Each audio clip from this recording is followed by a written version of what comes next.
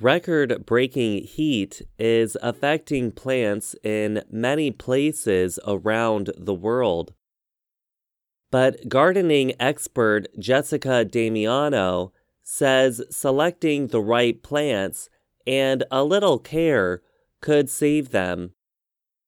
Damiano wrote recently that her tomato plants have not developed much in the past few weeks, but her flower garden is doing very well. Despite temperatures over 37 degrees Celsius in the New York area, Damiano said she has watered her flower garden just 2 times this summer. Damiano says that in extreme heat and when that heat is dry, soil moisture evaporates quickly.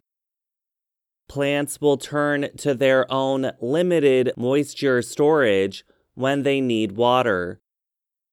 This requires them to use energy toward cooling and using water. This energy should be spent on growth, flowering, fruiting, and reproducing. The stress often completely weakens the plant. When plants are native to an area, they naturally develop deep, large root systems. These systems permit the plants to reach distant sources of moisture when the nearby area dries out. Many foreign plants, including most plants that live for just 1 year, have root systems that are not deep.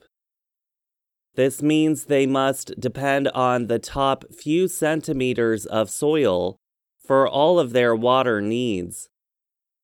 When it dries up, so do they.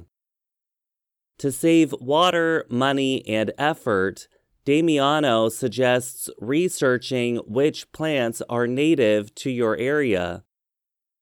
Some native plants for Damiano's New York area include yearly returning plants like bee balm, black-eyed Susan, and purple coneflower.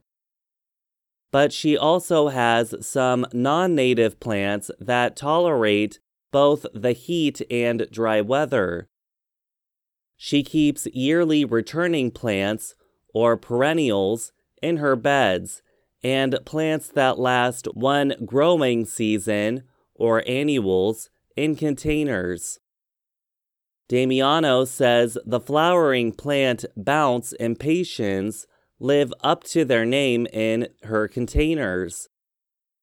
They bounce back from being weakened by a hot and dry day after being watered.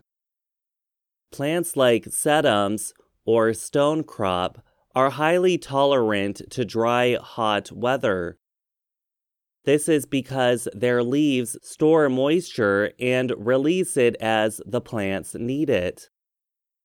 Other plants that can deal with heat include beer tongue, catmint, floss flower, lavender, and moss rose.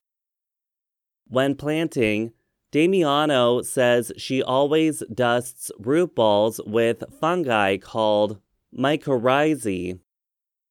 It helps grow roots and helps plants deal with severe heat. She also treats her plants once a month with 2 products, a seaweed-containing fish mixture and a vitamin hormone kelp product. Seaweed and kelp are plants that grow in water. They have been shown to help other plants in difficult environments. These additions also help plants grow quickly after dividing and transplanting. Finally, Damiano says the last addition is a good amount of mulch on top. Mulch not only keeps things looking clean, but it also helps to keep soil moisture and soil temperatures even. And it keeps unwanted plants from growing.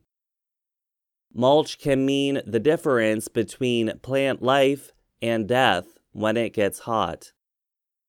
I'm Gregory Stockel.